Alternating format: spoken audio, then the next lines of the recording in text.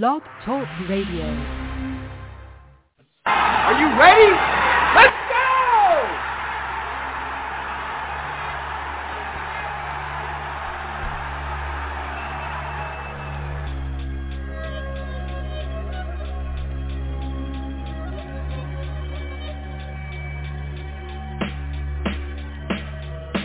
Now, from the IMLD home studios, in its 9th season, you are listening to In Much Less Detail, the podcast, where we cut through the noise and give you your NFL breakdown in much less detail. Your football party is live with your hosts, Jay and Dre.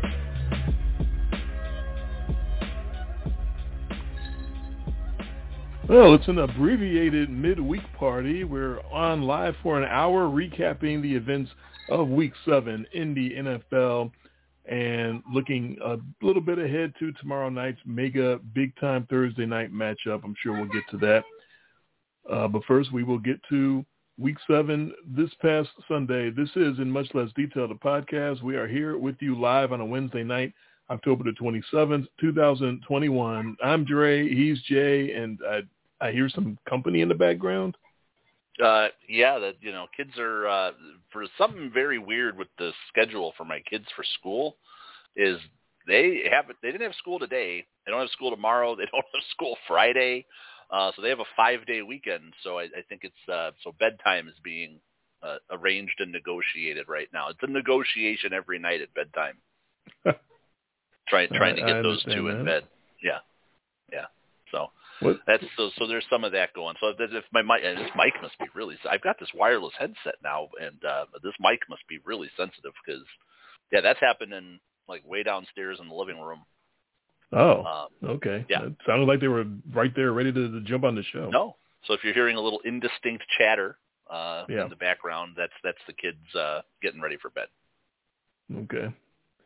That is a strange school sort of mandated outage or whatever. I don't remember a Halloween break when we were kids. It's report card time, so I don't know why that means anything. I can remember just we got our report card. Maybe you had a half a day for like reporting day, or whatever they called it. Sometimes it was a full day. No, 5 days off of school, not 5 days off. You know what I mean? So they have a 5-day weekend basically going on right now. So it's part of the reason why I won't be on the show this weekend is because we're taking advantage of this to take them away for a few days. We're taking them over to the lakeside and gonna go take them trick or treating. There's a Halloween festival going on, so we've never done anything like that with the kids before because I can never remember them having a 5-day Halloween break. Right. It's also the first time for both of them where they're old enough now where we've had a weekend, a Saturday, Sunday Halloween. Obviously, last year was surreal because we were in the middle of COVID. Yeah, where you're watching where people were putting like candy chutes, right? So they had these PVC pipes, and they're like tossing the kids the candy, and basically the kids would just put their bucket at the bottom of whether it was like they were using gutter or PVC pipe, and the candy would just slide into it.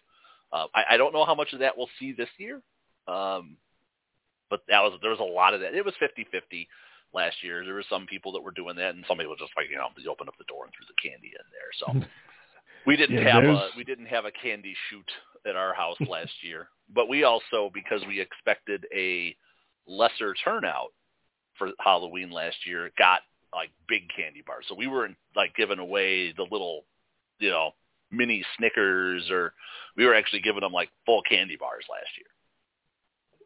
That means you should have a long trail of people to come back to your house this year, right? Yeah. Well, we're sort of 50-50 because they do it for a set few amount of hours, and we are usually we trick or treat with the kids for about the first hour and a half of it, and then we come home and hand out candy for the last hour and a half, because that's when the older kids are out, like the more teenage age kids once it gets dark out are the ones that are out till the end. So it'll be interesting. We'll see how that goes. They're going to they always get a lot of candy. Yeah. And then they pick through all the best stuff, and I end up taking a huge bag of what they don't eat to work. Right. And just putting it on the desk at work, because all of us dirty salespeople can't say no to free food. You people. You people. That's right. You dirty. You people, you know what you're doing. You're selling products and acting like you got the inventory, but you really don't. It's dirty. It's all a ploy. It is. It's all it's a dirty scam. ploy. It's a Ponzi scheme. Yes. Yeah. The books and the memoirs and everything that's going to be written about 2020 and all the things that happened due to COVID. Social distant Halloween, that was a thing for 1 year. Yeah. We won't get the definite final analysis on this for a long time. They're going to be unpacking everything that we're going through for a while. Mm-hmm. Yeah, and as it evolves and continues, and with variants and all the social stuff that's going on, and every all these different countries all handling it in different ways. So we're not going to get any kind of a accurate reporting on any of this stuff for a long time. Yeah, it's the biggest thing that happened to our lives. The things that happened right before we were born. I think about this. It was King assassination was before us. Kennedy was before us. D-Day was before us, obviously. So there's all those things that everyone goes through in their life, and can I remember back then. So the things that we talked about. Yeah, we didn't live through like World War II, right? We didn't live through. We were barely old enough that we wouldn't even remember something like the embargo or the gas shortage. Right. That was the 77, 78 time frame. So, we were babies when the stuff like that happened, So, we've had disaster. Obviously, we had 9/11, and we've had... That was the biggest thing. And that sort of springboarded us into this sort of never-ending war footing that we were on for 20-plus years. But it never really affected, at home. And this affected both it did, of us, but you know what I mean. It didn't really affect the normal day-to-day for everybody. Obviously, we evolved into much more of a security state. That's how we'll show people who attacked us for our freedoms. We'll make ourselves less free. Ha-ha! What you got now, terrorists? That affected me. It changed my job. It virtually ended what my job or career was going to be. I was going to be on the trading floor until they threw me off because it was making pretty good money, but the money just dried up right after 9/11. Everything changed, and more, like you said, more security, more reasons to trade at home instead of going to a trading floor because you want to avoid something like 9/11. And we also, the technology evolved beyond the point that you had to you don't have to be in person to do this stuff anymore. Exactly. So that probably would have happened to some extent anyway, but it definitely got sped up after 9/11. And if you move beyond stocks now and we get into 2021, now we're in, this decade, and now it's starting to evolve into the Bitcoin and all the cryptocurrency. You can be sitting in your underwear at 2:00 in the morning trading that stuff. Yeah, well, you could have been doing that. It's not like you have to worry about a market that's going to open or close. Right. The E-Trade and stuff, that's been around. Yeah. But the crypto stuff that's wild. I feel like that's beyond me. Yeah, that's wild stuff. Obviously, that's one of those where you feel like, wow, is this 10 years from now and we'll all be laughing about it? Or is it 10 years from now and everyone will be going, oh, I probably should have gotten in on that? Well, you know what? Everything is, there's an era of you should have gotten in early, either before it blows up or before it collapses.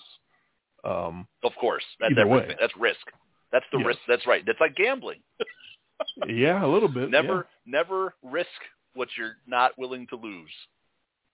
That's a good theory in life and something that a lot of us could really listen to. Yes. Yeah, don't mortgage your house. Don't leverage your car. Don't do any of that. If you're gonna walk, it's like playing in a casino, right? Walk in with what what you're comfortable losing. That and oh man, I lost that too quick, and then you run to the ATM. The next thing you know, your $100 that you wanted to lose turns into $800. I just got bad flashbacks of taking my rent money to the riverboat in Indiana way back in the day. Oh, I miss those boats, memories. man. I don't. All you can eat crab on Monday nights. That you'll be seeing all the way through Tuesday. Man, I think that was the old Empress boat. I loved that. Yeah. I loved that boat. Man, that was when they had it where they'd only let you on every hour and a half. Yeah, certainly remember it. Like on the fives. If you missed, they had literally like quote unquote launch times because the boat they would put the ramps down and the boat would basically move like 10 feet away from the dock so that it was legal because then you were on the water. I remember when they had the boats your way down in Tunica. They were all on those big barges, and every year they had to float the barge out 100 feet just to prove that it was seaworthy. And then you could call it a riverboat.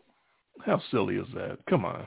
Yeah, that's like we're gonna have a stupid rule, make you do all this ridiculous stuff, make you make a floating casino, and then make you prove to us every year that it can float 100 feet off the dock. That is just as ridiculous as 4 or 5 6-year-old brothers and sisters. I'm not hitting him. See, my face did not touch his face. I'm not actually hitting him. See, it's not actually touching. He's on my side. That's just as silly. It really is. Yeah. I remember going down there when it was in Hammond. They had I remember making that trek. That was an experience getting to. Yeah, if you missed the 805 boat on Empress, then you catch the 905 boat on the Trump boat going out, and if you missed that, you wait for the 1005. That was where it was on our Monday nights though. Me and the gang from the job on Monday nights, we'd get off work. I would get off work at 3:30 on a lot of 4 o'clock on a lot of those days, and then most of the people that we all went with, they'd all get off work at 5 o'clock, and somebody was calling me to go to the boat. Yeah. And we'd go and we'd play roulette and play. That's where I learned how to play craps. Yeah. That was my first experience at a blackjack table. Me and Dave, the movie expert, and our former friend Rory. Yeah. And man, the beginner's luck. 45 minutes, and I was up $200-some. And I thought, oh man, this is what I'm going to be doing. This is easy. Yeah. Though I can remember because back in those days, this is late 90s. We were going and doing this. Late 90s, early 2000s that we were going and doing this. And I was just exclusively tables. I didn't play slots. Slots were beneath. Table players look down on the slot players, right? Yes, definitely. Where now I play more slots. So I don't play the tables as much, but that's also I told you like how the craps is now the trouble bubble, and right. The roulette is basically like just a wheel that spins around. It's like the Sorry spinner, not the Sorry, the Life, like the game of Life. You just spin the thing. It's basically just turned it all into a video game. So you don't have that interaction. You're not, a lot of playing at a table, playing blackjack, playing craps was the hype, the interaction, and even I remember you and I playing the Ultimate in Vegas. Like it was the table, it was the energy, and there's just it's all sanitized and it's all removed from it now. Even the dealers are like video women. Oh no! Oh, it's bad. Yeah, that sounds awful. I'd have no interest in doing anything like that. Yeah, because you'd get a feel, like if you're playing craps. You always, you had all the good luck, bad luck signs. Like if somebody threw the dice and the dice left the table, leave. That's the bad luck sign. That was always, you just start to pick up on these things, or in roulette where you would see these numbers that would repeat a lot, and you'd always play the last number because even though it's the 1 in 36 or 38 chance, numbers repeat a lot on roulette. You just don't see that as much on the, on the automated on the stuff. on the dome. Yeah. It's like, remember the old hockey game, the hockey video game? It's in that kind of a dome. Yeah. Yeah, I don't ever go. Every boat that I've been on, the 4 Carnival ones, and then this Virgin Voyages, the Texas Hold'em is not with cards. It's a video poker, and I can't do that. I can't sit down at that. I don't want to accuse the world of being crooked, but there's just no way to know if you sit down at a video table if the 4 people across from you are all employees of the boat. And the game is rigged. You have no idea.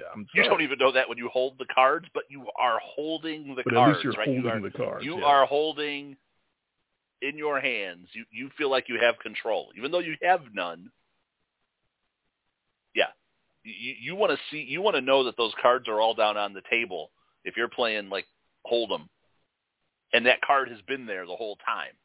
It's not some randomly generated video game card that could be anything. I can't trust that. I'm sorry. I just can't. Yeah. No, I'm with you. Maybe we're if you old, rip me off putting cards in the air and somehow rigging it that way, if you rip me off that way, I'll tip my hat right. and you got me. But the video thing, there's no way to possibly know how legit that is. So even blackjack. I shy away every time. Yeah. I video poker. I can't play video poker. No. You want to talk about the one like slot type game that just goes out of its way to screw you is video poker. Oh, I was 1 card away from the Royal Flush again. Yeah. Oh, if I just would have held that 2, I didn't know that those next 3 cards I was going to be dealt were all 2s while I'm sitting on a pair of kings. Right. Yeah. And that happened. Didn't that just happen 5 hands ago? Wait a minute, that happened again? Wow. How interesting is that? Yeah. So yeah, we don't trust either one of those. No. I'm the one clearly avoiding talking about what happened in week 7, but you're the one that should be celebrated. You should be coming out of the mouth with all sorts of analysis and insight about week 7. I tell you what, you were the man. I'm letting it breathe. I'm waiting. Because the more and more that we just go, the more I know that the better the humble pie tastes. Well, there's no avoiding it. So yeah, you called it whoop ass Sunday, and I'm guessing you had some double meanings on that. Yeah, the games themselves. It's only one Sunday game out of all those Sunday games ended within 1 possession. Only one. Yeah. All the other ones. I don't know if I've ever seen that. I don't know if we've ever even had a week either where there were so many lopsided games, and then the week that we had mirrored the results on the field.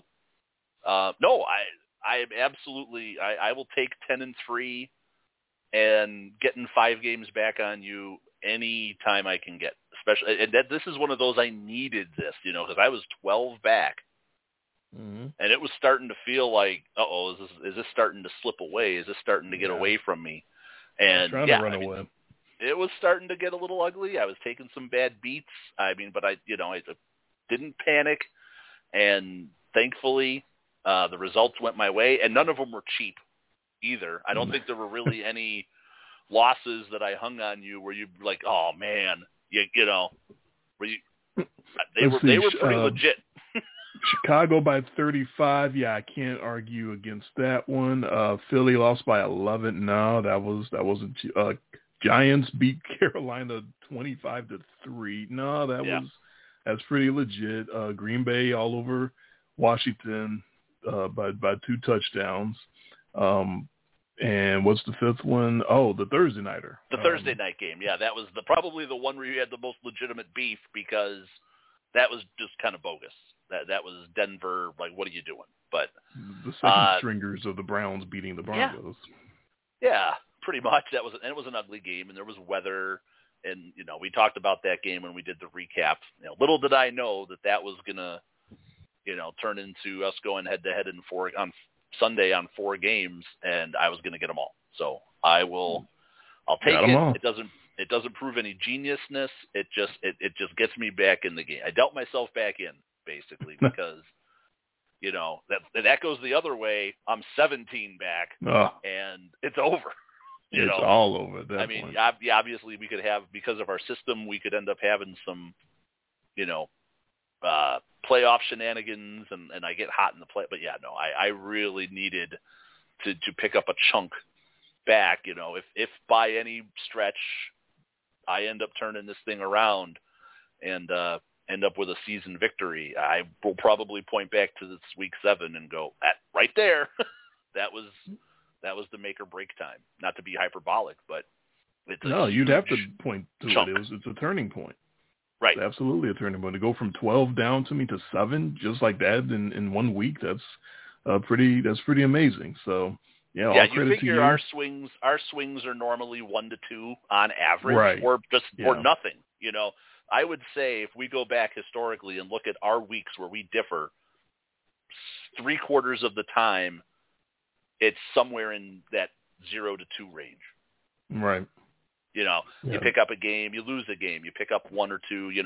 Every once in a while we have those 4s.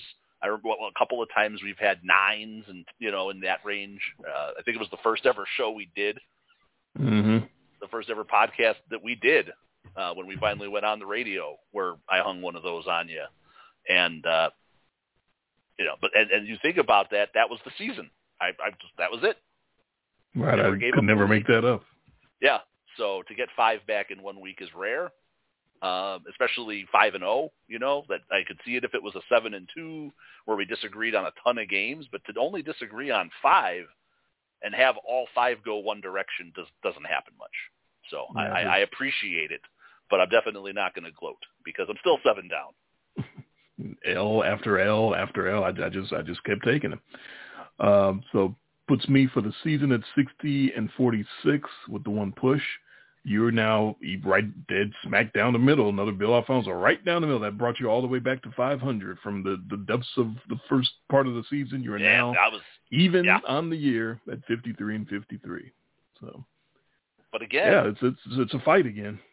Here, so that obviously pulls your percentage down, putting up a 5-8. Oh yeah, and from the 590 but here we are, 566. We're 7 weeks in. You're still riding really high. I'm pissing and moaning about how terrible my season is, and I'm still 500, which is we've always said the gold standard, right? That's the hardest thing to do, is to be 500 plus. And as terrible as my season's been, and as good as yours has been, we're both at or above 500. So we both have something to be proud of. That's one way of looking at it. It's tough to do 500 picking every single game. That's the caveat for any, just in case there's a new listener or two that come in. We pick every single game. We don't cherry pick and say this is our 5 locks of the week. We don't do anything like that. Yeah. This is every game, and because you don't know which game should take more precedent over the other, we just say fuck it. We're picking them all, and we measure up our percentage at the end of the year, picking every single game, not cherry picking, and then go from there with our playoff point system. We think that's the fairest way to do it. That's how we've been doing it since we were children, and that's how we're going to continue to do it, because that's the best way as far as we're concerned. And so, look, if we're going to break down the games, especially any of the ones that we disagree on, your closest chance for a win was honestly, it was the Washington Green Bay game. I'm glad you said that. Washington lived in the Packers had the worst red zone defense in the league. They had not, every time a team got into the red zone on the Packers so far, they had scored a touchdown through the first 6 games. Washington got there 6 times, got a field goal. Yeah. And again, I won the pick. So this is nothing to do with me winning or losing the pick. The thing that Washington did and would have driven, I don't know if you watched it, but the thing that would have driven you mad was the thing I have been picking on teams for, about the panic in the red zone. That should be like the name of a band or something, right? That does sound like a music group. Yeah. So they get down there and they just keep forcing these 4th down plays, and they just keep going for it and going for it and going for it. And you're Washington, and you just keep getting to the red zone, and you keep leaving points on the field and turning it back over to Green Bay over and over and over. Washington moved the ball between the 20s with ease. They had no problems getting down there, and then once they actually got there, they just kept falling apart.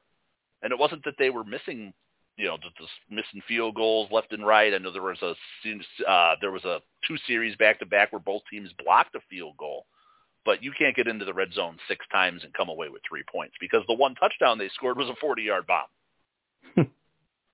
So the only touchdown they got came from 40 yards away. They get inside the 30, inside the 20 6 times and come away with 3 points. That's a recipe for disaster. So did Green Bay impress me? No.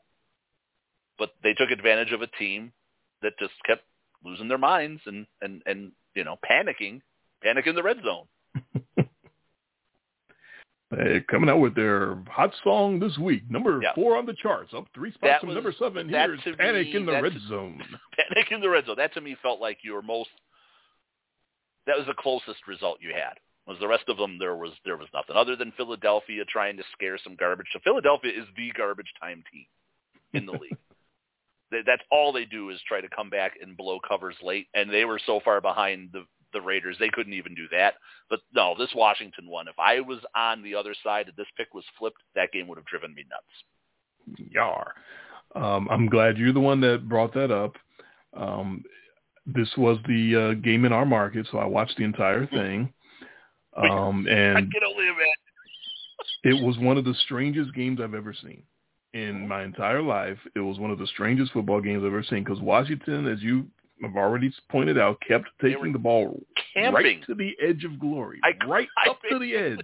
I tell my coworker, we're watching the highlights, and I had my red zone going, and it was on the TV at the other end of the store. But yeah, Washington was camping in the Packers' end of the field. Repeatedly.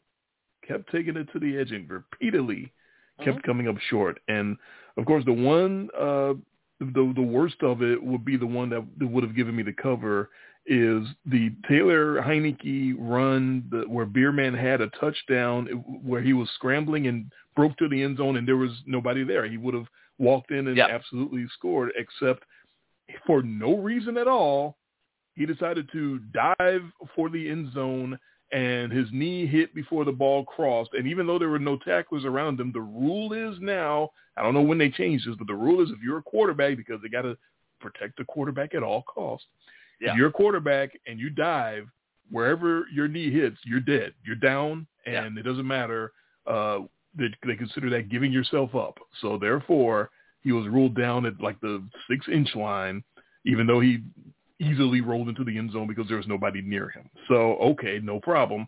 4th down, we're just going to go for it, and he's going to sneak it in. Except, oh, look, again, 2nd week in a row, a quarterback thinks he's going to sneak a touchdown in, and the defender whaps the ball out of his hand before he can even reach it across the goal line, and therefore it's not a touchdown. And that was even more excruciating than the diving forward for no reason, because Heineke recovered the bobble or the fumble and stuck the ball over the goal line, except now the ball is ruled that you can't advance it because now he's fumbled it. Officially, if you're a quarterback and you fumble, or any player, and you fumble the ball on 4th down, you can't then advance it.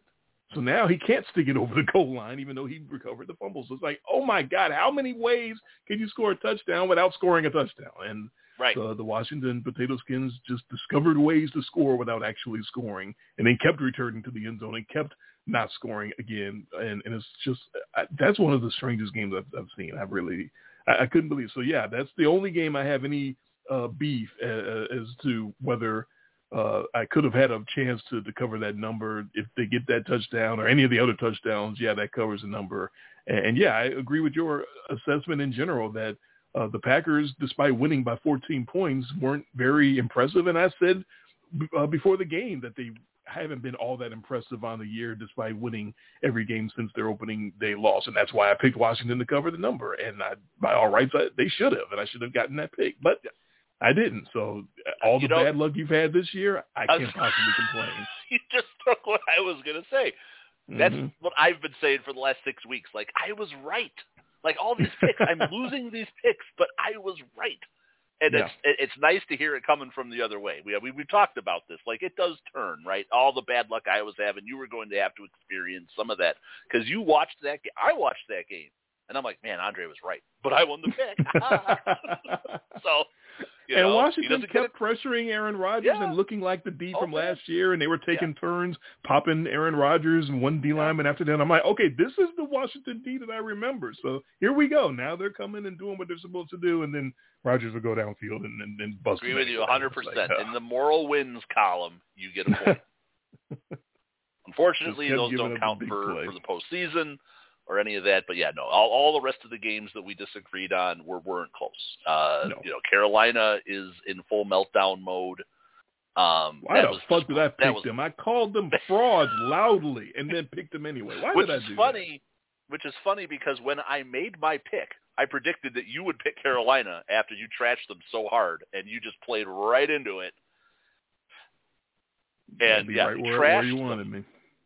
Trashed them in the recap part of the show, and then just jumped right back on board. So because the Giants are going to let their fans down. Man, no, Carolina, paper champions, and they sure looked like it. They got a field goal and went home. That was they stopped. That's it.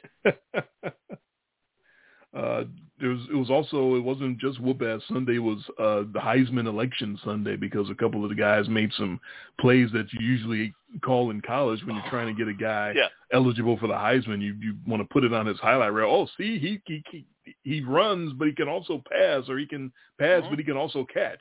So that was one of them where Danny Dimes made a one-handed grab on some kind of trick play for his Heisman moment, and he got crushed, and he should have, because that's some bullshit. Why are you running out and running pass patterns like you're a receiver? Right.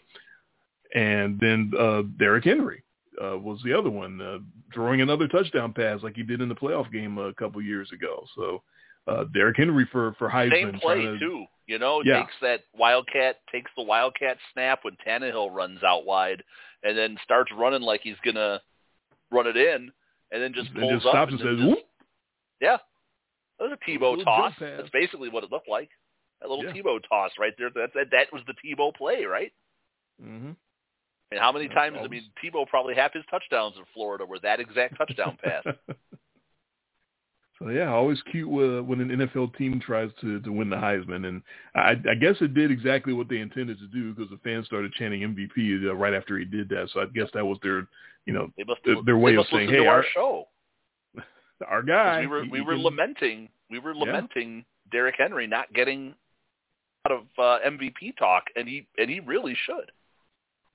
And so it's funny in that game against the Kansas City Chiefs that the Titans dominate, but Derrick Henry doesn't really dominate. The Kansas City, if they did one thing right, is actually attack the running game and hold Derrick Henry, bottle him up as much as possible.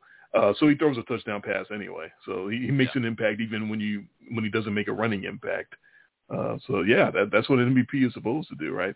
But the Chiefs, I mean, we were on board the decline and them looking bad, and then we predicted it. Neither one of us locked it up. You said you might have, but I think you just didn't want to keep locking in the Titans.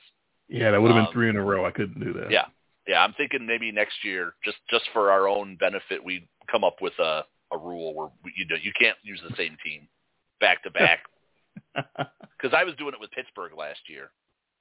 I think 4 out of my first 6 games, I had the Steelers as a lock of the week before we realized they were total frauds. But you worked it, and it worked. I did. I worked it. So, no, I mean, you didn't lock them up. You had the convincing Atlanta lock. But, Kansas City was the Patrick Mahomes first start without a touchdown. And 6 games in a row with a pick. And all sorts of other terrible numbers and trends that he's putting up right now. So I saw today, since you're a PFF guy, the PFF said that Mahomes is 6 turnover-worthy throws so far. So throws that should have resulted in an interception, he has 6 of them, which makes him tied with Rodgers and Herbert and like a lot of other good quarterbacks, but he actually leads the league in picks. So maybe his mom was right, and all of these shouldn't be on him. but they're finding ways to turn over the ball in bunches. And what we say when we made the pick, you can't be that terrible on defense and turn the ball over that much and be that sloppy and expect a positive outcome. And yeah, Tennessee, talk about having some quality wins. Sure. Yeah, Tennessee putting a nice little resume together. They started kind of slow. A lot of teams. I mean, you're playing through your preseason now when you start the season, and now you're starting to see teams kind of rounding into form. And Tennessee's right where they should be. Mm-hmm. Kansas City ain't. No, definitely not. Now the Titans were staring 0-2 in the face in Seattle, and I remember that, where they kind of woke up and said, what's our identity? Oh, this big bastard in the backfield? Let's go. Yep. Let's ride him. The extremely rare comeback victory from double digits where you ride the running back coming back to victory. That right there showed what they were and who they were, and they kind of remembered that and got back to it, and they've been doing what they're supposed to do ever since. So they remembered they're the Titans. Wait a minute, we're the Titans. So all praise to them. But of course, the story of the game is the Kansas City Chiefs. This and one, of course, gets dumplings at the end of that game too. Got knee to the head like he was in a wrestling match. That was nasty. That was like thigh pad bending his head back too. I mean, it was just the head snapping I texted back you right away. I mean, I just sent you the Mahomes' dumplings. You knew exactly what I meant. So yes, I didn't see it live because I was watching the Packers potato skins game, but I went back and watched the Titans Chiefs game later on. And I watched half the game because there's really no point in watching most of the second half. But that I did see that play, and that was nasty. So the bit of Chiefs football that I did watch in that first half, and what my assessment would be as to what their problem is unfortunately, to me, it looks as simple as Pat's not Pat right now, and to me, that's coaching. The coaches at that point have to step in, because you've seen Patrick Mahomes ever since he came into the league do things that you don't normally see quarterbacks do, almost like he was going on natural athletic ability instead of game plan and scheming, because he didn't have to be schemed and coached up. He was that damn good of an athlete that he could just kind of wing it and go on the seat of his pants. And it took him extremely far. It took him to a world title. It took him to a second Super Bowl. It took him to a $500 million contract. And so there's no reason for him in his mind to go off of that right now. But right now he has to go off of that because it's not working. That's a very thin line to play that type of football. You need confidence. You need help around you, talent-wise, and you need the right coaching and game plan. And if you don't have the confidence, which he does not have, he clearly doesn't have. He is double pumping and triple pumping. He's not trusting his eyes. He's not trusting maybe he's not trusting his talent. Maybe the guys on the field aren't where they're supposed to be. We've already known throughout the years there's only really two guys that he actually trusts in that lineup, which would be Travis Kelce and Tyreek Hill. And if you're a smart defense, and we'll get to not so smart defenses in a minute when we talk about the Ravens, but if you're a smart defense and you find a way to take away Kelce and Hill, he clearly doesn't want to really go to the other guys. And I don't know if it's because they're not where they're supposed to be or he just doesn't trust them, but he is just not trusting anything right now. And that, to me, is where coaching, where Andy Reid and Eric Bieniemy have to step in and say, okay, if we have to take you by the hand and script out the first 30 plays of the game instead of 15, or the first 45 plays, and say, okay, you're going to go here, and then the next play you're going to go there, and then next play you're going to 5-step drop and slant to Tyreek, and next play after that you're going to 7-step drop and in cut to Travis Kelce, and don't look for second or third. If you got to do it like that, then that's what you got to do, because right now you can't do it the way he can't do it the way he's usually does it, which is just kind of go out there and whatever is open, he's going to hit it, whether it's 60 yards downfield or right in front of him. And if it's not open, he's going to improvise and run to the left and throw back to the right and do whatever he can't do that right now. That's an incredible, insane amount of confidence that you have to have in yourself to do that type of stuff. He doesn't have that confidence right now. Clearly, he doesn't trust what's going on out there. And that, to me, is where coaching needs to step in and sort of baby him, unfortunately. Yeah, I think the Chiefs are victims of their own success. You think about that Super Bowl run they had, where they're getting down these huge numbers, and they just turn it on, right? And we're going to come back, and you kind of had that. You knew you were going to win. It's a very dangerous way to play football because it's evening out, right? It's you're not coming back from all of these big deficits. We saw this with this team last year. We were a little worried about it. They look bored. They'd only get up for the big games. So now that we have the hindsight, you're looking back into going, maybe it's starting to make some sense.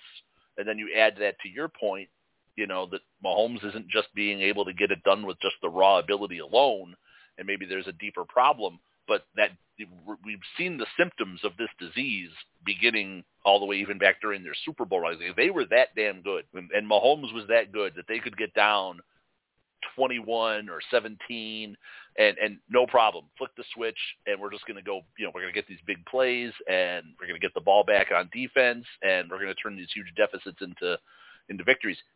This team's not very good on defense. This team can't get down and come. This isn't a team that's honestly built to come back.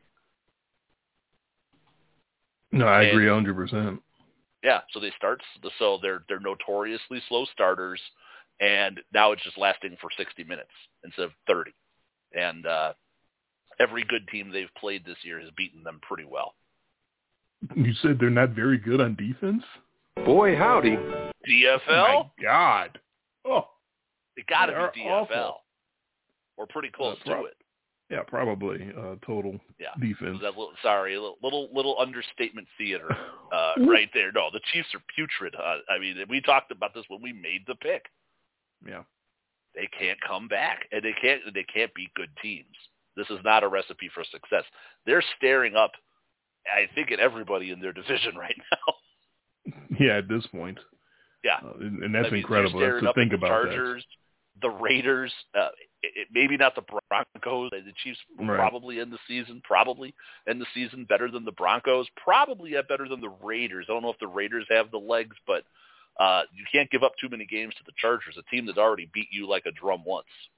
Mm-hmm. Yeah, they got to do something. Yeah, flipping the switch works until it doesn't, and that's what you're seeing right now. And yeah, sometimes you flip the switch and the power doesn't turn. Sometimes the engine doesn't turn, and you go, uh-oh. Yeah, sometimes you flip the switch and it's Commonwealth Edison, and that means you're going to have a blackout for a while. And it's about what it looks like right now. They need some cream puffs.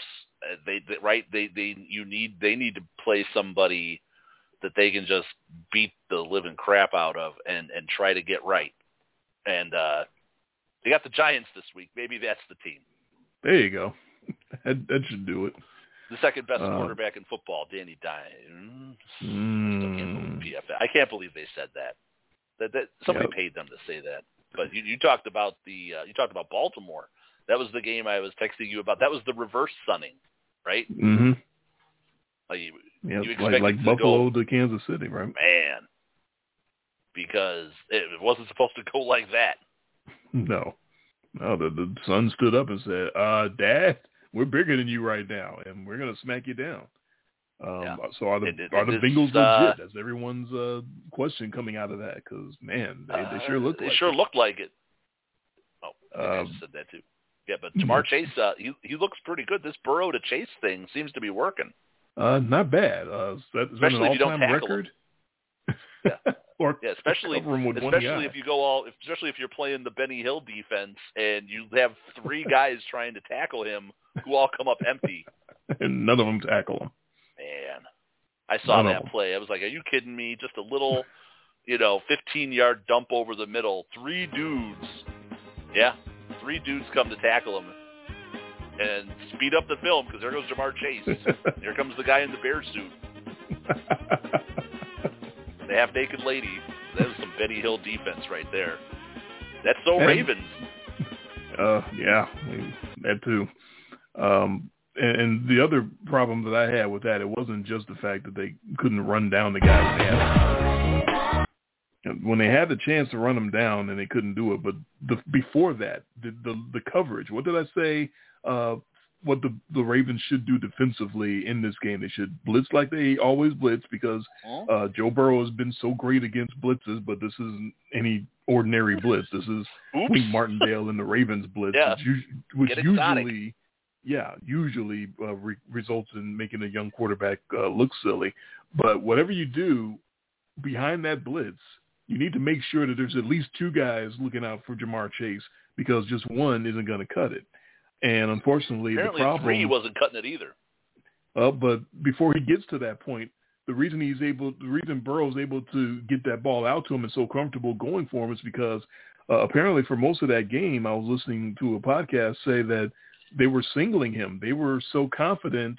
Actually, Burrow was saying it in the post-game press conference that they were so confident in Humphrey single covering Jamar Chase, because they always have Humphrey single cover whoever because he's so good. Well, this isn't the same guys that he normally single covers. This is Jamar. Something about that combination. Yeah, it's Joe Burrow to Jamar Chase. You need to do something about that and make sure that you got more than one guy looking at Chase. Really, just like Blake to Pickens, when you think about it. I know they're in the same uniform, so it's easy to make that comparison, but Pickens is not in the Hall of Fame. The reason Pickens is in the Hall of Infamy with Blake is because he's not in the actual Hall of Fame, because he wasn't that good, but there's something about that combination when they got together. If you didn't have a couple of guys looking out for Pickens, he was that damn good, and he would exploit you, and that was your go-to pick back in the day, in the 90s, Cincinnati over the Steelers, because they were always big underdogs, but Blake to Pickens just kept working because the Steelers couldn't cover it. They'd drop it on him twice every game, and you'd got yourself either a straight-up win or a cheap cover. Mm-hmm. And similarly, Burrow to Chase. I don't know what Chase's future is going to be, or Burrow. Maybe they will be Hall of Famer someday, but right now you have to look out for them as a special duo, not just, they're pretty good. Right now they're the best.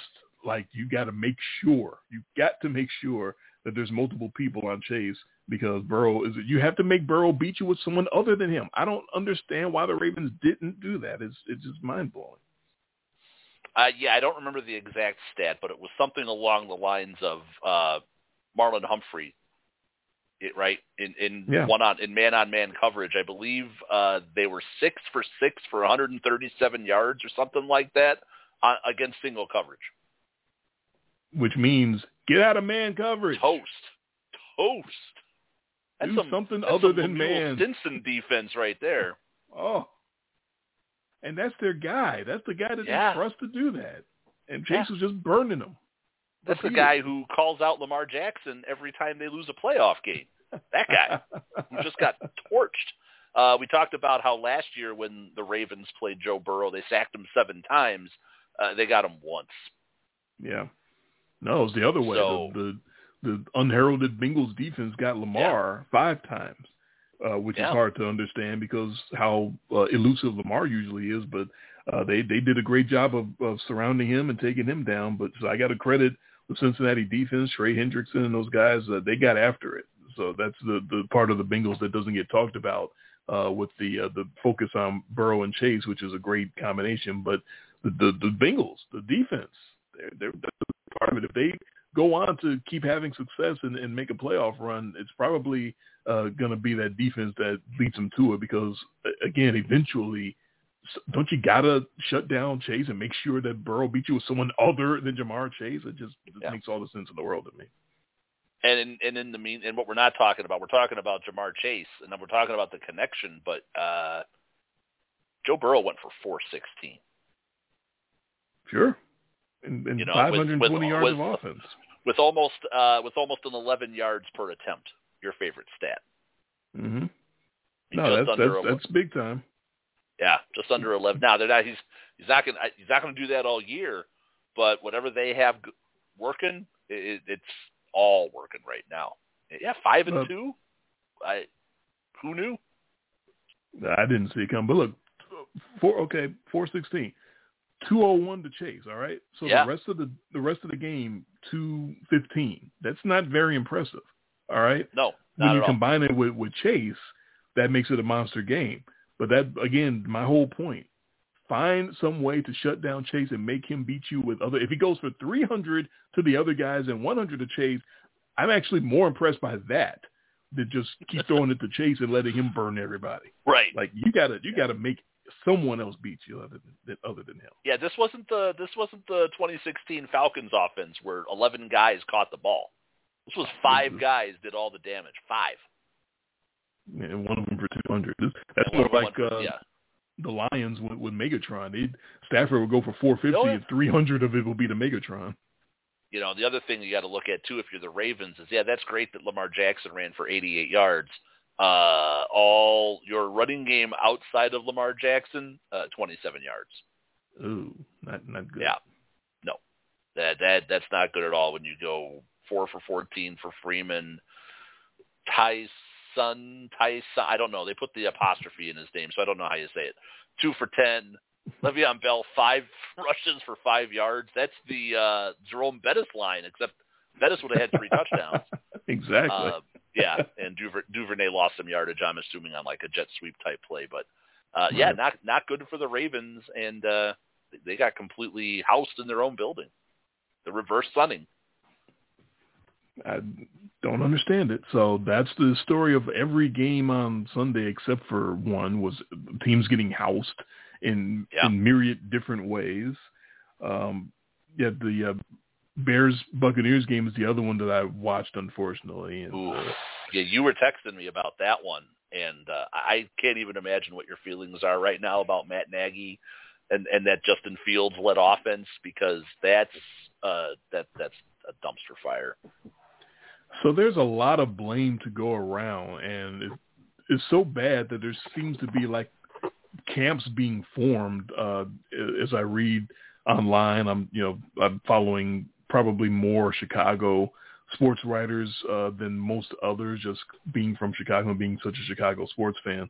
And they're trying to like divide things up as to how much to blame Nagy and how much to blame Justin Fields himself, some of his bad play. You can go in a whole lot of ways with that. You don't have to just blame one or the other.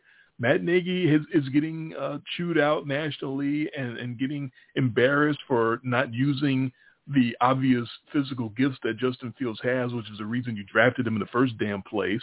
But he doesn't seem to know how to put any game plans together to take advantage of that, which is really sad.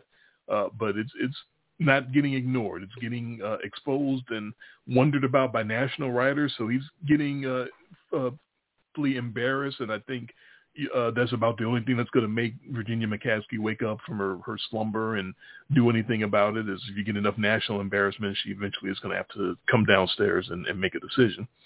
So I'm glad for that. And also, Justin Fields has that low AWR we were talking about last week with some other players.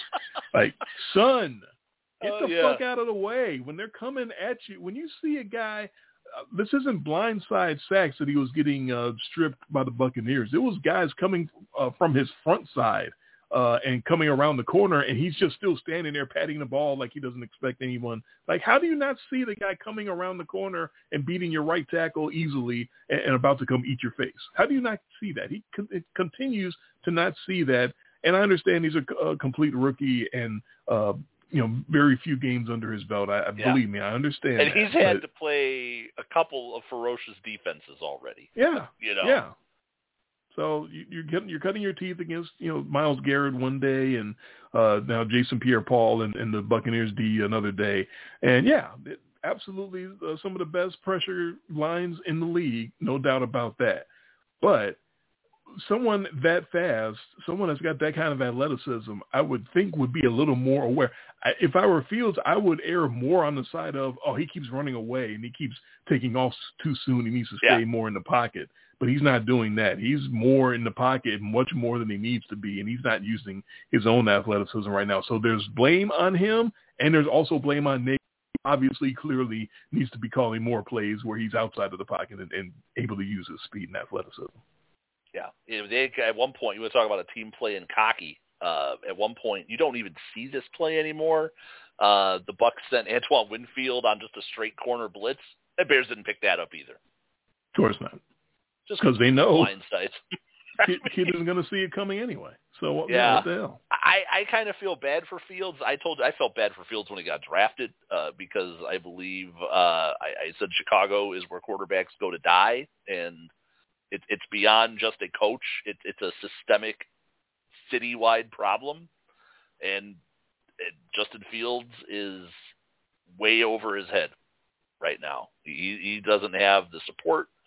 Although, you give a small golf clap to Khalil Herbert, ran for 100 yards. You can't do that on the Buccaneers. That was another weird part of the game. Is Chicago actually did a great job of establishing the run on Tampa Bay, and it still wasn't close. It was still an ass kick.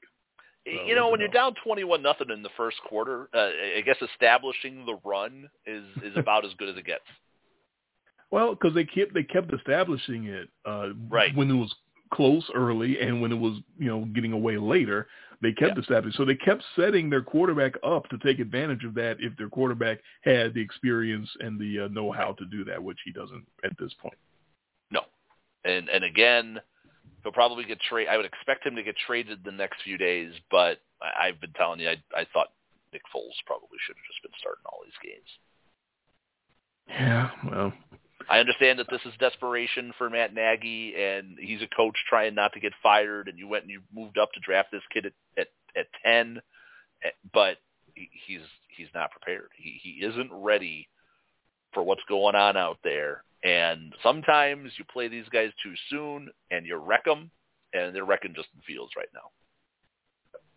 They might be. That's my concern. There's no way to know for sure. But there's not until we get 3 years from now, and he's still, not seeing pressure coming and still getting blown up, or he gets to the point where he sees it coming, even though it's not there. He's seeing ghosts. At that point, then it's like, oh shit. Well, now we've ruined him.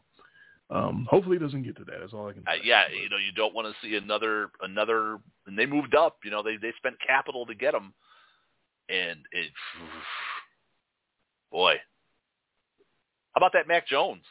How about it? How about Bill Belichick deciding, hey, I got a guy. We said it couldn't get worse for the Jets. Oh my God. Lou.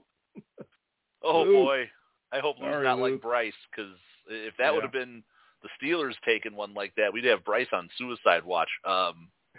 We need a wellness check on both of them. Yeah. Jets get destroyed by the Patriots. Zach Wilson's knee gets popped. Yeah, so the most interesting news of the week was that the Jets traded for Joe Flacco. I didn't know he was gone. I thought he was still there. I didn't know he was still in the league. No, he was on the Eagles, apparently. Yeah. And then now the Eagles have now moved Minshew up to their backup, so they, Flacco was sort of expendable, I guess. I'll make a bold prediction here. The Jets will win one of these Flacco games. Just like they did last year, right? You get an old grizzled veteran who's not going to make stupid rookie mistakes, and he's going to get hot for a quarter or two. And the Jets will, just like they did last year, because those were Flacco mostly who was winning those couple of games that they won when they blew their number one pick. Right. Excuse me. And they won't go 0-17, or they've won a game, haven't they? Yeah, they've won one. Yes. They'll win one of these Flacco starts. That's my bold prediction here. So if he starts 4 times, 3-4 times, they'll win one of them. And that's good, because the Lions need to have a straight path to the number one pick so they can get their quarterback. Man, did you ever see a team try so hard that you just knew was still going to lose? They pulled out every trick in the book trying to beat the Rams. They were up 10-0. They had onside surprise onside kicks. Yeah. They were up 10-0 before the Rams even touched the ball. The only thing they did was cover the number. That's it. Yeah, that's it. That's all they did. Good. I mean, good. Got good Jared to Goff them. talking about maybe he's going to get benched. I mean, coach gave him the vote of confidence. Like it. Yeah, but that was a week after his coach said we need more out of him. Right. Yeah. And the Rams just like, that's cute. And it just went they patted to work. him on the head and said, look at the little kids trying to beat us really so cute, hard. you guys. Yeah, Matthew Stafford goes for 334 and 3 touchdowns. And yeah. Look at them. They're biting our kneecaps. Look at them. The only thing the Rams don't do is run the football. That's my only concern for the Rams, like long-term health. They just can't run the ball. They're missing guys. Sony Michel's not getting it done. I know they're missing Cam Akers, but that if you're a team like the Rams and we're coming up on the deadline here, I'd be fishing for a running back really hard. Yeah, they don't need it at the moment, but yeah, you're right. They That didn't might need it be an against issue. the Lions. Yeah. So that was our recap of Kick-Ass Sunday, Whoop-Ass Sunday.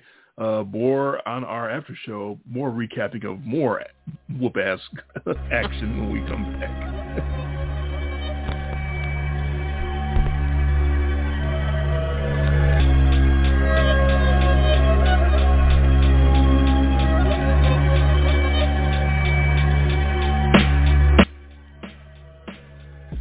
And now into our VIP after show program. Yeah, that was a very strange week 7. We knew it was going to be weird just because of the matchups. There just wasn't a lot of juice in the matchups. It had all those blowout lines and double-digit lines, and we knew it was going to be strange. We didn't know it was going to be quite like that. Yeah, those weren't 3 10-point lines. I mean, there was an 18, a 13. And a 16 in that. Don't often get a 16-point line in which that's not the biggest line of the week. Right, that's pretty rare. And 2 out of the 3 covered. Yeah. Of course, the one, Yeah, if it wasn't for the Lions ankle biting for the first 10 minutes or so of that game, we might have had all 3 of those come home. So just wanted to get into one about the one that wasn't a blowout, which was my lock of the week, which you briefly mentioned, the Atlanta Falcons. Your convincing lock of the week. You know what? That was the Matty Ice special twice in that game. The first, I don't know if the first drive he had to end the first half, that was the Matty Ice special. They had like 30 seconds to get into field goal range, and he did it. And for some reason the Dolphins, Tua played fine, but this was the game where I think Atlanta realized that Julio Jones's replacement really is Kyle Pitts. Nobody can cover that guy. Corners can't cover him. Safeties can't cover him. Linebackers can't cover him. You put the ball on him, he's going to catch it. It's uncoverable right now. Kyle Pitts is the man. He's the matchup problem that every draft pundit said he would be when they drafted him. Why did it take him to week fucking 7 to figure this out? I don't know if he was learning the route tree, but apparently the route tree for him just needs to be go. Go. Get open. That's the route tree. Oh, no. He didn't even have to get open. Just go and Matt will throw it to you. No, Matt Ryan was making some big boy throws and putting them on Kyle Pitts, and Kyle Pitts was not disappointing in that game. And give Miami credit, they furiously came back, and that was like the Falcons special right there, blowing that big lead late. And it's even maybe they have turned a corner because those are the under Dan Quinn, those were the games they were losing, right?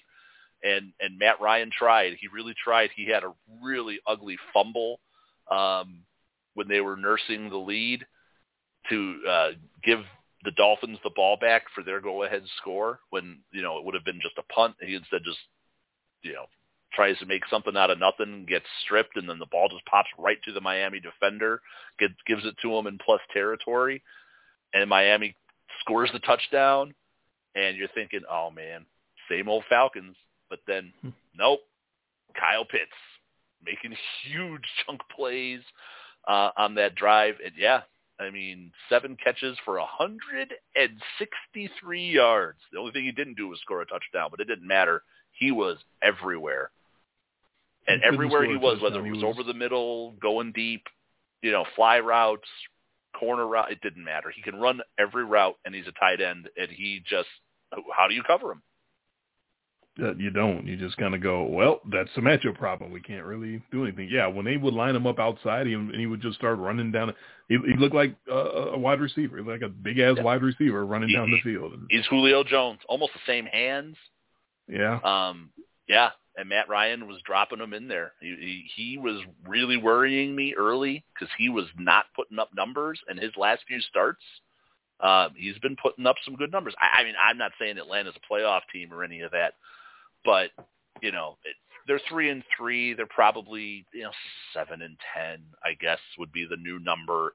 8-9. They're just somewhere around there, especially if they can make some hay with this Ryan to Pitts connection. That's a matchup problem. That just makes Ridley and Gage, who showed up in this game too. That just makes those. So now you've got the tight end to free up your burners. So the only thing they have to figure out in Atlanta is I'm a little concerned about Cordero Patterson being the best running back on that team.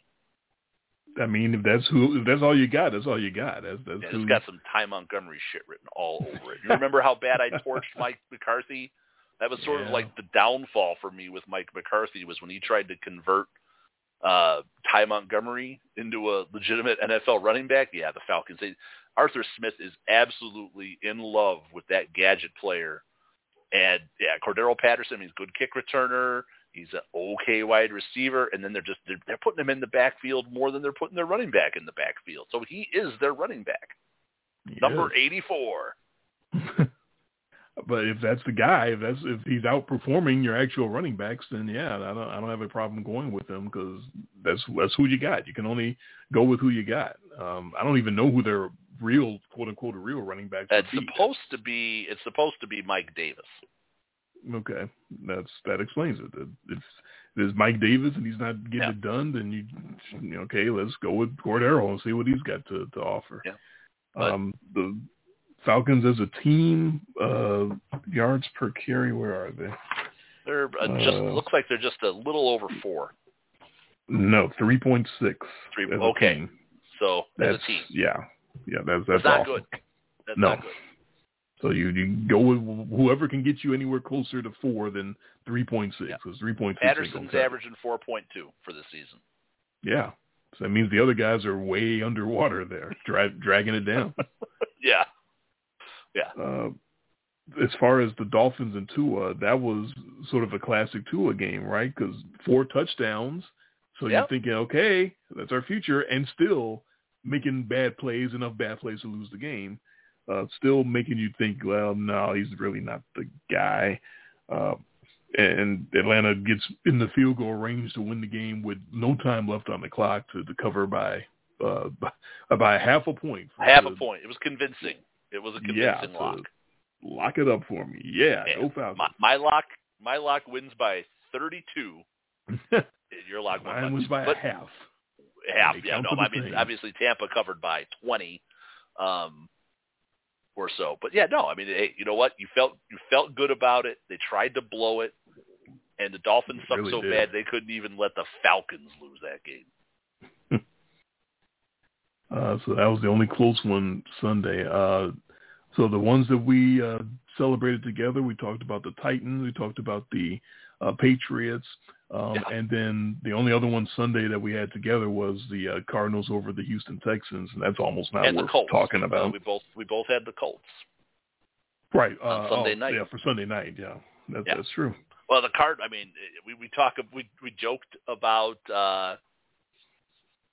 we joked about General Mills and his one. No, they didn't even get that. They didn't even get the one good drive. And that's the trouble when you have these 18, 20-point lines. Is it takes a long time to cover these numbers. Obviously it could be like the Bears and the games that cover at the end of the first quarter. But in a lot of these cases, it takes a long time before you see that. You usually see these covers and your make or break in the fourth quarter. And that's sort of what it was with Arizona. I mean, they blew them out. They won by 26. But it took a while. I mean, it really, it wasn't something, there was a 19-point game at the end of the third quarter, and you're like, all it takes is one garbage time drive, one weird play, one blocked punt. But fortunately for us, after Arizona got down 5-0, there were 2 games that started off with the 5 number on the board this week, which was very odd. Strange, man. Yeah, it was a very weird week. But you get the safety, and then you get a field goal, and they're down 5-0. And I hate to say it, but when you're favored by 18, you don't want to get down at all. You don't want to see the team that you are betting to cover 18 be down anything. And that's a 17-5 game at the half. Yeah, we kind of sweated that one out. But Arizona's really good, and Houston is really, really bad. That's that crack analysis, boy. Arizona's really good. The holes that they were opening up not that Arizona was opening up, but the holes in the Houston defense that they were opening up for some of those Chase Edmonds runs late in the game, that was hashtag full of quit. Well, that was FedEx. Houston might be it. There's a reason they came in next to last in rushing D. They're like you said, they're not very good. Yeah. And then today they trade Mark Ingram. Not that there was a market for him, but the Saints said, "Okay, well, we'll take him." Traded him right back to the Saints. I mean, you got Brandon Cooks calling them out on Twitter, pretty much giving a version of, "Man, this is a bunch of shit." You know, it's like, hey, good for you, but man, your team is in full-on quit mode. The organization is trash. Everyone knows that. The Sean Watson stuff kind of proves that. But now we're starting to see the results on the field. Like, look at the Lions. The Lions came out, and they really tried. They're bad. But I don't think the Lions are the worst team in football. Yeah, we discussed that a little bit last week. Like Lions and Texans on a neutral field. That we both got the Lions, right? I'd have the Lions to beat the Jets. I'd have the Lions to beat Houston. You know, I mean, on a neutral field, I mean, they'd probably win 3 out of 10 times against the Dolphins. Yeah, even though they haven't won one yet this year, they might even beat Geno Smith. Oh, 2 God, times. Geno Smith. Oh, God, yeah. Yeah, the 1L. I was hoping for that 11-2 that I presaged on the last show. I was like, man, I need one of those 11-2s, and man, I came so close. But no, Arizona's they're legit. That is, I don't think that there's any real or fake when we talk about there's no fake in that Arizona team. They're really good right now. Zach Ertz became the first player ever to catch touchdowns in consecutive games for 2 different teams. So that was something I didn't know I didn't know no one had ever done that before. So. And again, the Eagles must be. I mean, they're just like, oh, I guess we're not going to get anything for them, so let's just dump them. Huh? I don't know. They got a double-A prospect and a backup catcher for Zach Ertz. I don't understand. And cash considerations. Cash considerations and a player to be named later. If we give you this guy, can we get some cash? You know, we'll consider it. I never liked the term cash considerations. I really think they only do that because they don't want to admit that they're slave traders and they just sell people for money. Or that it's a salary dump or something along those lines, you know. Yeah, but yeah, we'll trade them to you for some cash. How about that sound? Maybe. Maybe. No, how about you just send them over and we'll think about it. They don't want to admit that they sold a guy to another organization for $6,500. They don't want to just come right out and say that. Yeah, I got to remember. I keep forgetting to put the player in the Hall of Infamy who was his own PTBNL. That's happened. That happened one time.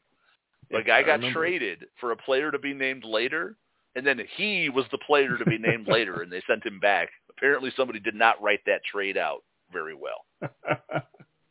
Let me think about who do I want to send. How about the guy that we acquired? Let's throw him back out. You know what? On second thought. That shouldn't even count as a trade because technically it wasn't a trade. That was a loaner. Yeah, you didn't trade him for. You just gave him to another team for a while, and then you took him back. That's not a trade. The only player in MLB history got traded for himself. I got to find that. That's a good story. So that definitely fits in with our theme of Hall of Infamy because that you deserve recognition for that. The Indy San Fran win on Sunday night. We both had that one as well. This is your moment again to not crap all over Carson Wentz. I'm sad we didn't get it into the live show. I've given him enough love. We didn't have to get this live show. No, you know who we talk about Derrick Henry, but I'm almost as impressed with Jonathan Taylor, who's really rounding into beasting. A really good NFL running back and sort of breaking that Wisconsin curse. I don't know. You said Melvin Gordon was breaking that curse once upon a time, and now he's like, Melvin Gordon, I believe I gave worst rookie of the year to, and then had to eat some crow because he had a just amazing next season. But I didn't do that to Jonathan Taylor because he's been pretty good overall since he started getting actual playing time. Yeah. And that was last really year hard. when was it Marlon Mack? Somebody got hurt last year, and that sort of pressed him into more service, and he's been running with the job, quote, running with ever since. I see what you did there. But yeah, I don't see him losing that job, and he's been really good, and so they have a good line that probably the most underappreciated offensive line in the game, and Carson Wentz hasn't been trash. He's playing okay. Once his ankles healed up and his foot healed up and everything, he's actually been pretty good. Yes. So good on the Colts to outlast San Fran in the rain in that one. I think it's. I don't know if you watched the game or not. I didn't. It was just like the Monday night. It was rainy. It was windy. It was just miserable conditions the entire time. Everybody's fumbling. They fumbled from one team to the next. And the next possession, the other team fumbles. Now the next possession, the other team fumbles. I think it's a credit to both coaches that there was even this many points scored in that game. It was 30-18. Colts over the 49ers in just, like I said, miserable conditions. But in those conditions, I was seeing both those creative minds. I was seeing Frank Reich's offense through Carson Wentz and through Jonathan Taylor. I was seeing the plays, the creativity. I was even seeing it on the Niners side with Jimmy G running the stuff that Kyle Shanahan has. Jimmy G, I think it's so hard for Shanahan to put Jimmy Garoppolo down as a lot of coaches would have at this point. Jimmy G runs his stuff. Like he's trying. Jimmy G is not a terrible quarterback. He's just not all that good. But he really tries to run Shanahan's stuff and tries to go with all the angles that Shanahan has and tries to run these plays and these reverses and you can tell that there's a mental connection there. It's just not quite the physical one. And then Trey Lance, the little limited action that he had, you can tell that there's the physical connection and a much better ability by Lance to do physically what Kyle Shanahan wants him to do. He's just not there in the playbook and mentally yet. Right. Because he's a rookie. We saw that on the play where he patted the ball about 10 times before he realized his receiver was wide open. Yeah, so he's working to it. He may get there someday, but he's working towards that right now. Still, that might be. I'm not going to ever put that down for play of the year or any of those awards that I give out, but that might actually be my favorite play all year. That a quarterback stood there and looked at a guy wide open for so long that you're just like looking at him like, they're giving him the, we're Come waiting. on, like he's open. The hell? Throw it. Go. He just keeps doing like the shoulder pump, and he's just like, I just can't do it. Like, I'm waiting. Where's the safety? No, there's no safety. It's open. Let it go. You're so stunned that this guy is that wide open, and you just don't immediately go, boom, pull the trigger, which most quarterbacks would do. And Trey Lance was just like, no, I'm not. Oh, wait. You're overthinking it, kid. That's the Rodney Dangerfield drop I need to go to. Let's go while we're young. Yeah. I need to look that one up. Yeah. A lot of Tommy specials in that game, too. That a lot of Carson Wentz underthrowing bought guys on purpose so they could come back and get the interference on their defensive back that's covering. That's Tom Brady's career for about the last 10 years.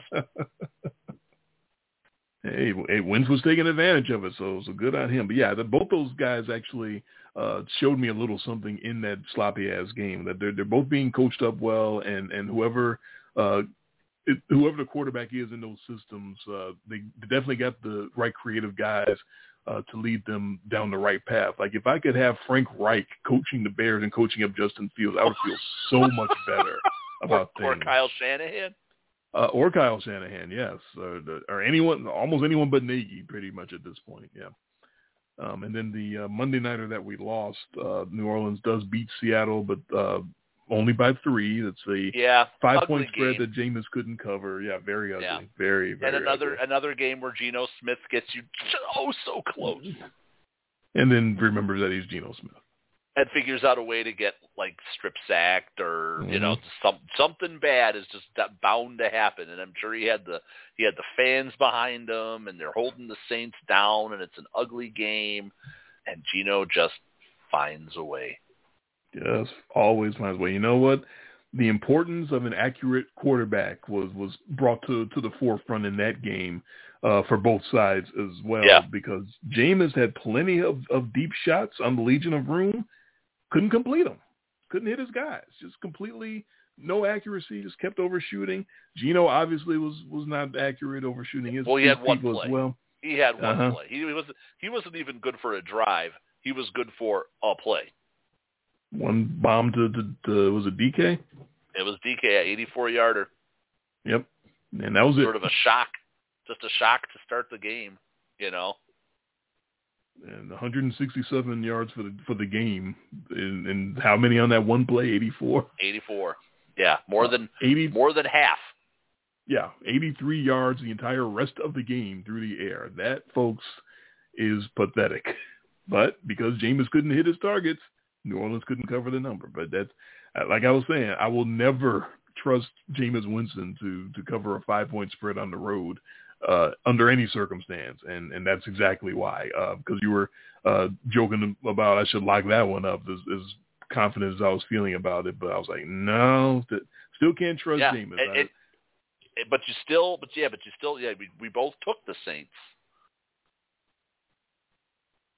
in that game. Gave the 5 and didn't work out for us. No, and then you never really felt like it was there. It was just like once you saw the conditions, and it just sort of became just like a slugfest type game. And then they go on that last drive, which goes on and on. That last drive they went on, and they get to a goal to go situation, and then just start backing up. And you're like, no, so it's right there. It's like you just want the touchdown, and then they just start going backwards. And then they have to kick the field goal at the 2-minute mark. And, of course, Seattle does nothing at that point. They go backwards on their own drive and end up going forward on 4th down and forever from, like, their own 6-yard line and don't get it. But then even though the temptation is there, I'm sure, they just, no timeouts left. I always hate seeing teams kneel down, like, right at the door. But yeah. Well, they were. It was that close. The Geno kept backing up so much, he almost backed into the back of the end zone. He almost gave us a push with the safety. Yeah, something like, weird, or a strip sack, or or you get like an intentional grounding. That's how we got one of those safety calls in that Carolina game. The Giants end up getting a safety off of a Sam Darnold, just a terrible play where Sam Darnold gets pressured in his own end zone and tries to, I don't know what he was doing, but he tries to throw the ball. And I don't know if he's trying to throw it away, but he's basically like the ball slips out of his hand and nosedives right into like his own lineman at the goal line. So there's no receivers. And I don't even know if you could be pointing at somebody at that point. It's the referees go together and then they throw the flag. And I was like, that game was awful too. We didn't really talk about it, but that's Carolina. Talk about it there, yeah. The wheels are coming off. I called them wheels are coming off. Yeah, you're not going to be around to hear my comparison stats, but this is around the time of year where I started looking back. What were these teams doing 3 games ago, and what are they doing now? How are they trending? Right. So I'll read you this one, and then I'll let it go because you won't be able to hear this. Not that you're giving away a pick here or anything. Not that I'm getting. I actually haven't picked this one because I don't know who I'm going to go with. But Carolina at Atlanta on Sunday. I have no idea which way I'm going, but. Carolina, Sam Darnold and the Carolina Panthers were 3 games ago averaging 8.1 yards per throw, and everyone's talking about Sam Darnold. He's back. Left the Jets, and he looks so much better, and he's in a better situation, better system, better talent around him. Sam Darnold, baby. Look at the resurgence. Look at the career resurgence of Sam Darnold. They were 8th in the league in passing offense, and they were averaging 8.1 yards per throw. And after this complete embarrassment loss to the Giants on Sunday, The Carolina Panthers are now 26th in the league in passing offense and are averaging 6.5 yards per throw. Ladies and gentlemen, the Sam Darnold resurgence has already died. Yeah, well, and not only that, that's what they're averaging for the season. So to go from 8.1 to 6, right? So what do you means you've got to be like in the 4s to drag your number down games. That bad, right? And to give you an idea, Darnold in his last game, 25 attempts for $111. That's like 4.5. That's like 4.5. That's awful. That is awful. Let's see. Carolina's last 3 games, 177 through the air in week 5 when the Eagles came in and beat them. Week 6, 207 in the air when Minnesota got that overtime win over them. And then last week with that Giants one. That's what the Panthers have. That's the resurgence of Sam Darnold. That's what he's done the last 3 weeks. Now, and Minnesota hold your comes horses in there from that and beats research. them, and that's a high-scoring game, right? That was a really high-scoring game. Darnold, 41 attempts for 200, 41 attempts for 207 yards. I'm not big on that. That's just a hair over 5 yards per attempt. I think you're right on that. Yeah. So there's a 5, a 4.5. That's exactly what we said, right? That's how you go from 8 to 6. To 6.5. Mm-hmm. Yeah.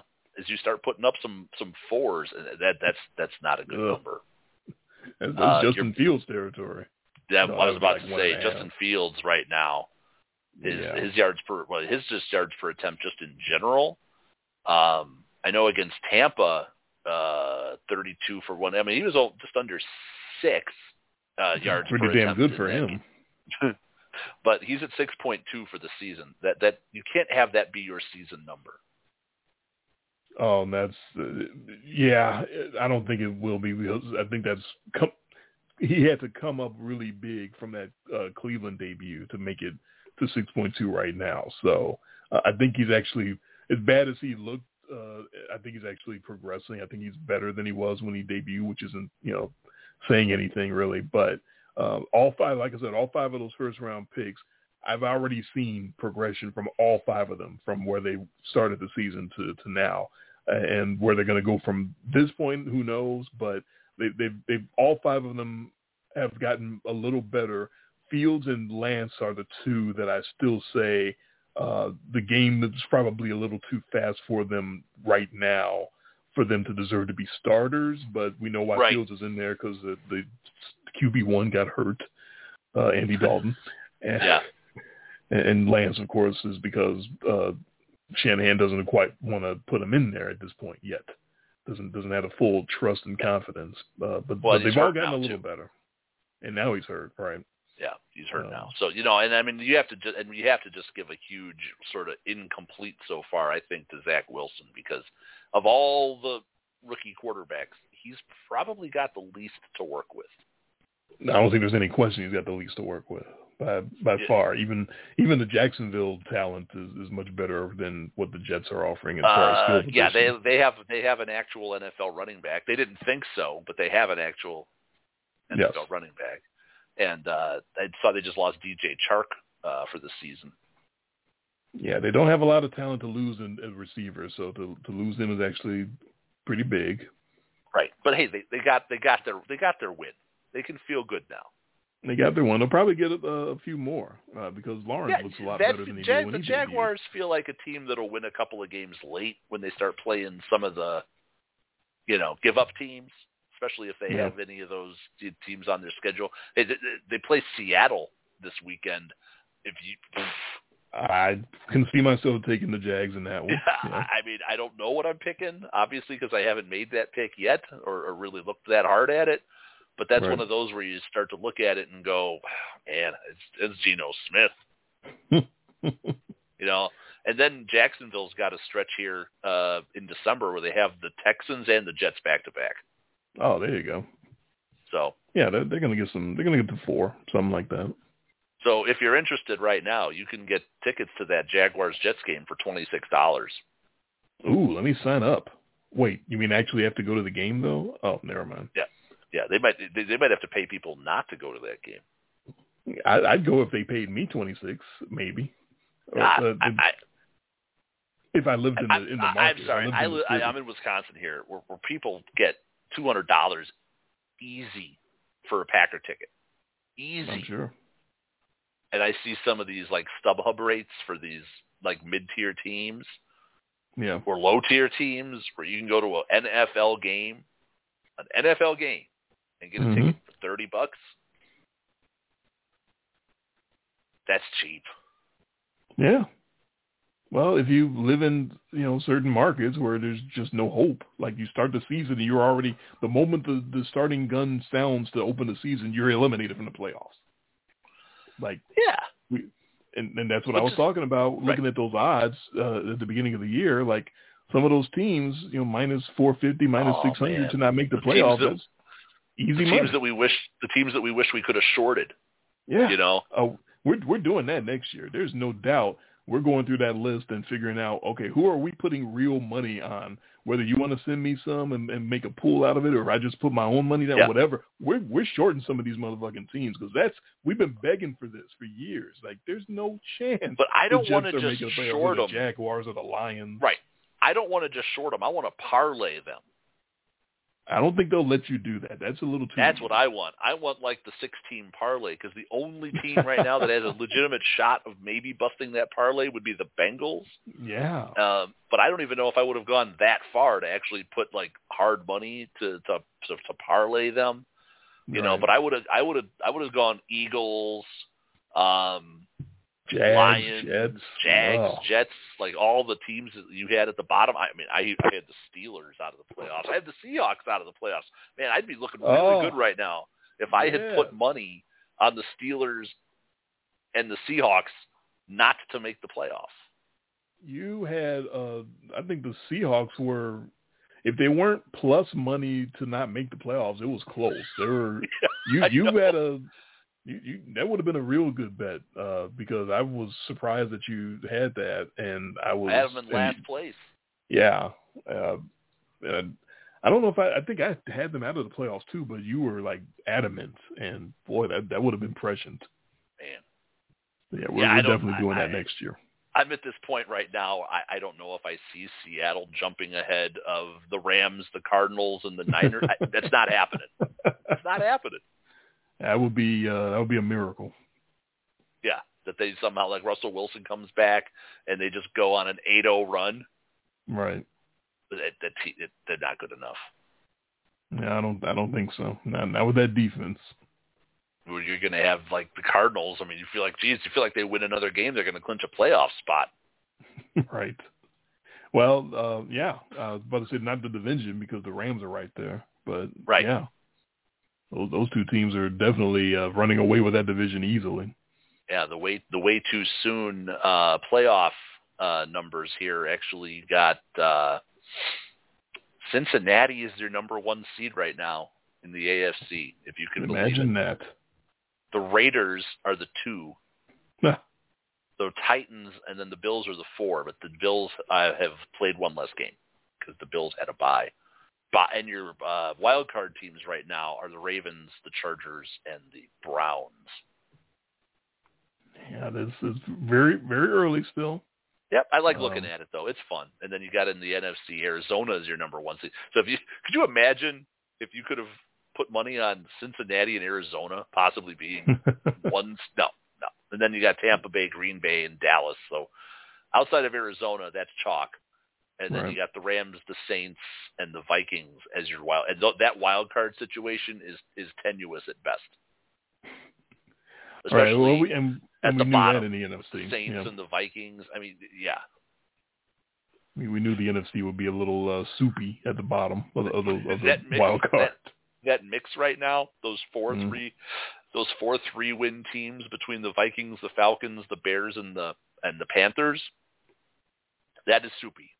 That is Saturday afternoon kickoff for wild card weekend time, right there.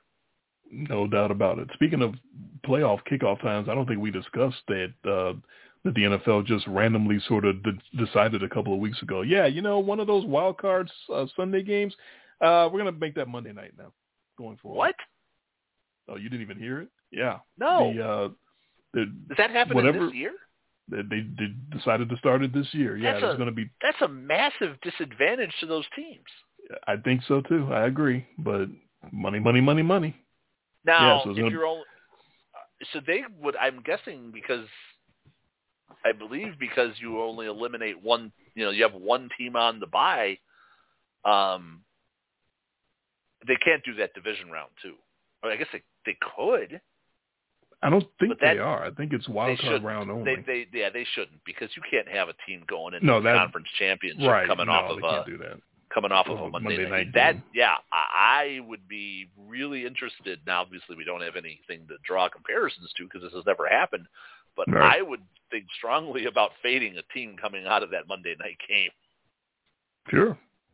I think that's definitely going to be something everyone looks at and watches the performance of that team in the division round and go, I wonder how especially if you're seeded on Monday night there. Especially, two situations where I would really strongly fade them. One, if they're playing the bye week team the next week. Right. Or two, if they're playing a Saturday. Like if you're playing anybody who's got that extra rest, especially if you're coming off of a Monday night game to play against a team that's 2 weeks rested now, that doesn't feel playoff. That's a money grab. Definitely. I think they have to somehow set that up to make sure. I don't know how you do it, but make sure that Monday night team is playing Sunday. Yeah, if there's a surprise result, you could end up with something really weird. Yeah. Well, I mean, if that's the 2-7 matchup, and that 7 seed wins, well, guess what? You are automatically playing the bye week team. Yeah, it definitely is definitely all about the money, as always. We talk about that. The only way to make it somewhat legitimate, I guess, would be as if you just had that be the 4-5 game, which is usually the best game of Wild Card Weekend. They might just do that. Yeah, I'm trying like to right find now, just to give you story an to read idea, about to see what they're going to do officially. Like right now, your 4-5 matchups, obviously this is 10 weeks in advance, but you got Buffalo and Baltimore are your 4-5 matchup as of right now, and then you've got Dallas and the Rams. I can tell you right now it would be Dallas and the Rams. All right, this is from the NFL.com site. ESPN announced that it has won this was published October 13th. ESPN announced that it has won the rights to host the finale of Super Wildcard. All about the branding too. Super Wildcard Weekend. Super mega wicked awesome Wildcard Weekend. For the next 5 years, this season's offering, the league's first scheduled weekday primetime playoff game, will be played on January 17, 2022. The NFL announced in September that the postseason's opening round would include a Monday game. It will be the 6th contest of Super Wildcard Weekend, which was introduced last year as the league expanded to 14 playoff teams. Which I didn't hate. So I misspoke earlier. I thought they were moving one of the Sunday games to Monday night. They're not. They're moving one of the Saturday games. So it's going to be back to the 2 Saturday games that we're used to. Then 3 Sunday games, the 1 o'clock, the 12 o'clock, 3:30, and then the prime time on Sunday, and now a Monday night finale to finish off Wild Card. Super Wild Card Weekend. Super mega wicked awesome. There's no Yay Sports. There's no way that is anything to do with what would normally have been that Saturday. There's no way that's Texans and somebody like we used to have to sit through Texans and Titans. That's not going to be the crap game of the Saturday. That's going to be the premier Saturday game. You're going to have a big market, big money franchise playing in that game. And that's what they've decided this year, starting this year. Yeah, but then you also go into the division round, which is guaranteed to be a 2-day weekend.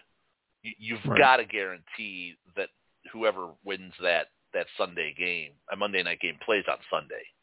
Yeah, I can't imagine that you have them go from Monday night to Saturday. I cannot imagine doing that. Especially if you're going off of that on now 4 days rest to play a bye week team.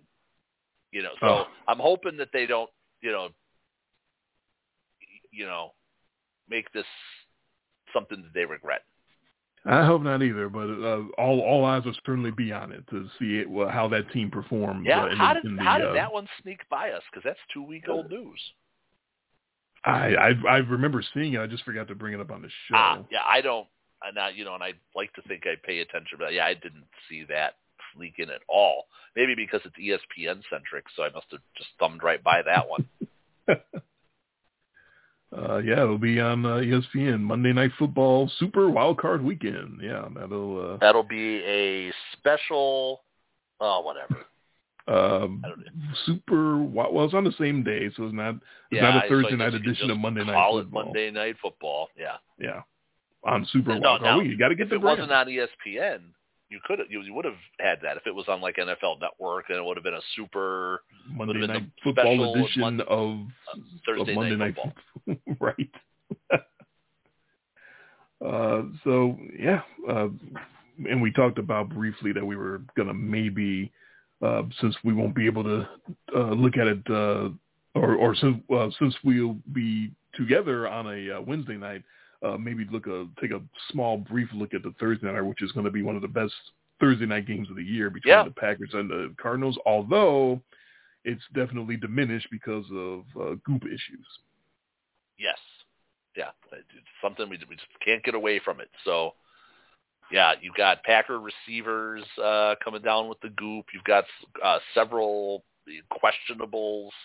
Arizona. No J.J. Watt, it looks like. DeAndre Hopkins has got a hamstring. So, yeah, we don't know how effective it's going to be. No Devontae Adams, it looks like, although I've seen a rumor that he had his 2 negative tests in the 24-hour period. So I'll be interested to see if that really, if he does play or if that really was a true story. That might be some superstar thing going on there, because the last I read was that he was out. I feel better. Uh-huh. Wait a minute, he's not dead. Yeah, I haven't seen anything to say that he's going to be cleared yet, but would I be completely surprised? No, I wouldn't be. But as of the last that I read, he's definitely out along with Alan Lazard. Okay. Yeah, and J.J. Watt is hurt and needs surgery, and that's the least shocking news you'll see all day. Yeah, that's it for Watt. Season-ending shoulder surgery. You're right. You get to a certain age, just like Julio, it's hard to stay healthy. Yep. And you had to, and I know Arizona made a big deal about this when they signed him, but you kind of had to know. Yeah. Well, you take a chance. You think about it. Before they were the 7-0 Cardinals, they were just the Cardinals, and they were just right. They were fun. That's the Cardinals. They're trying to they're little the little brothers. They're trying to come up and compete and act like they're big guys. No, I get it. They made the big trade last year. Yeah, I understand the move, but you can't be surprised. No, I'm sure they're not surprised. So yeah, it's going to be 7-0 versus 6-1, but it just feels a little less than, just because of the missing. If Aaron Rodgers goes over throwing to Randall Cobb and guys, neither one of us would be surprised, because we've been seeing that fucker do it for 20 years, right? But it would still be a bit of a surprise if he did that against the Cardinals. Yeah, and if he doesn't, then you can always say, well, he didn't have Devontae Adams, he didn't have Alan Lazard. Yeah, they have a built-in excuse. Yeah. To not show up big in this game, but yeah, it's also asking you to just completely bet against Aaron Rodgers coming in as a huge underdog. Yeah, it's a great matchup. I mean, it really is. Arizona is very good. This is probably the best matchup or the best opponent that they've had, especially when you talk about just, probably the most stable year in, year out, they're there every year type franchise. Like the Packers just don't go away, right? Right. They're like the Terminator. They just keep coming back. I don't know which way I'm going. I can tell you that right now. I don't want to. I don't want to shit all over Aaron Rodgers, even though he doesn't have Devontae Adams. But at the same time, I can see the Cardinals whooping them and taking advantage. So I don't know. I actually am really stuck there. I'm so afraid of giving 7 against Aaron Rodgers. I don't care if he's missing his best receiver. Yeah, are we up to 7 now? Probably 6.5. Last I looked. It was sitting at 5.5, and then it moved to 6. Now I've seen it. I wouldn't be shocked if it's 7 by tomorrow. Yeah, I wouldn't either. Especially with all the receiver injuries and Aaron Rodgers. That doesn't really matter much to me because he'll make guys will make plays. He'll put the ball where they should make plays. Yeah. We'll put it that He'll way. find Randall Cobb. He'll find Alan Lazard. He'll find Big Bob Tunyon. He'll throw it to Mercedes Lewis. He'll dump it off to Aaron Jones. I'm not too worried about who's out there actually putting on the helmet. We're playing wide receiver. Aaron Rodgers will find a way to get the ball to those guys. Now, will they make plays? Will they drop them? I can't predict, but he will. He'll get the ball to them. The opportunity will be there for them. That's yes. for sure. We saw that a couple of years ago when that Alan Lazard had that huge game against the Lions out of nowhere. And that sort of put him on the map for everybody. Like, you had no idea who this guy was. And and he's running out of receivers, and Rodgers just makes the star out of these guys. And now you know who they are. And what I remember about that game is still burned into my mind is that he kept putting deep balls out there for Lazard. Lazard kept fucking up and dropping them.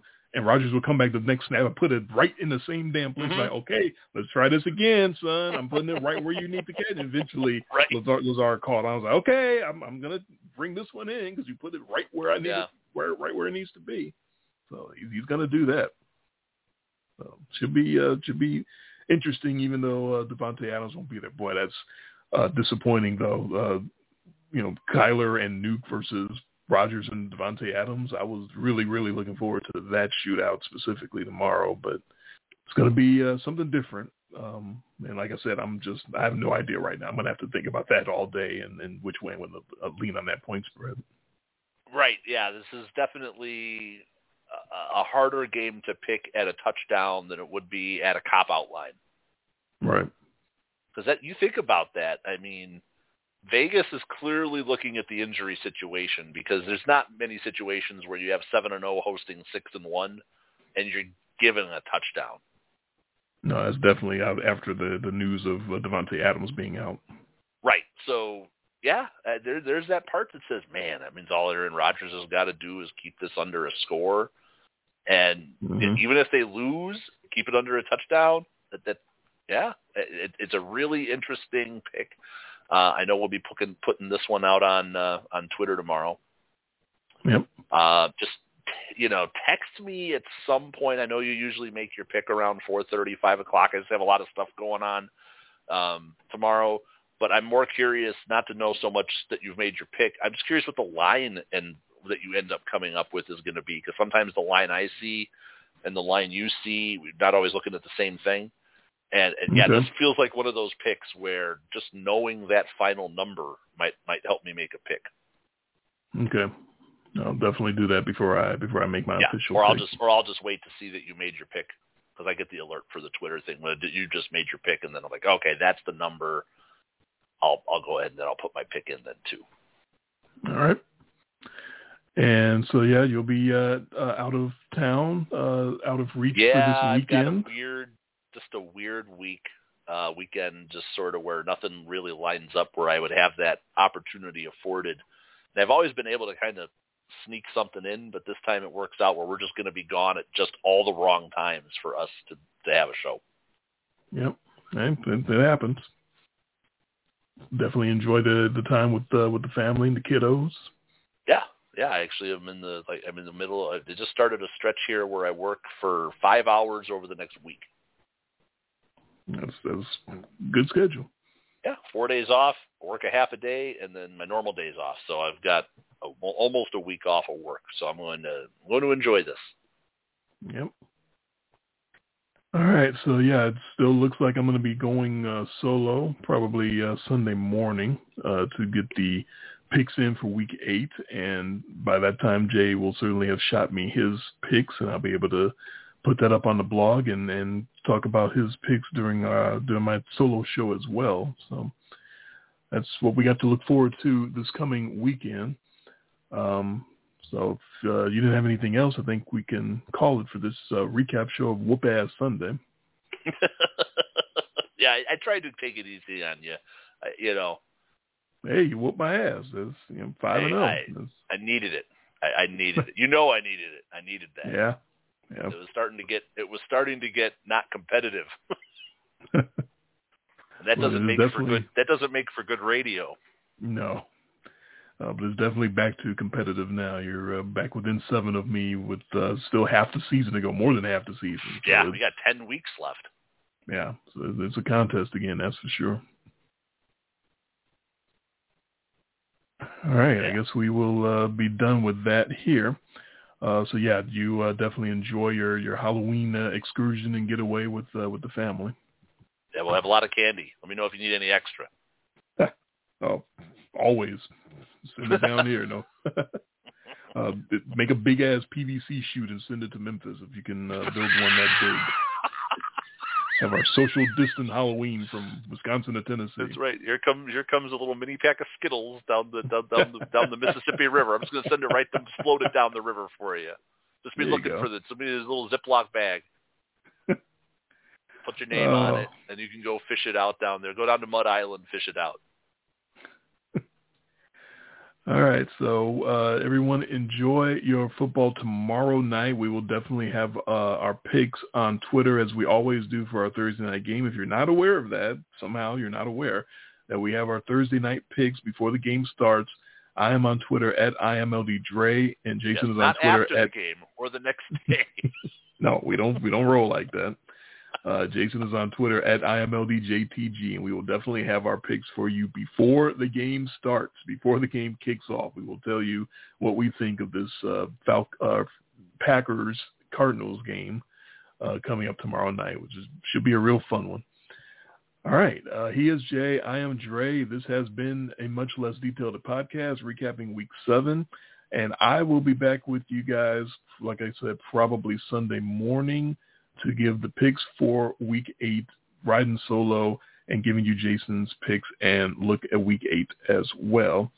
And that will be on Halloween Day, which we would usually have our scary, spooky picks for Halloween, but we won't be doing that this year. But this was spooky enough. Week 7 was scary and spooky enough for all of our frightening fears of football. So we don't need any more spook, but in any event, everyone enjoy your game tomorrow and our Halloween on Sunday. And I will be back to talk to you on Sunday and give our picks for Week 8. Talk to you then.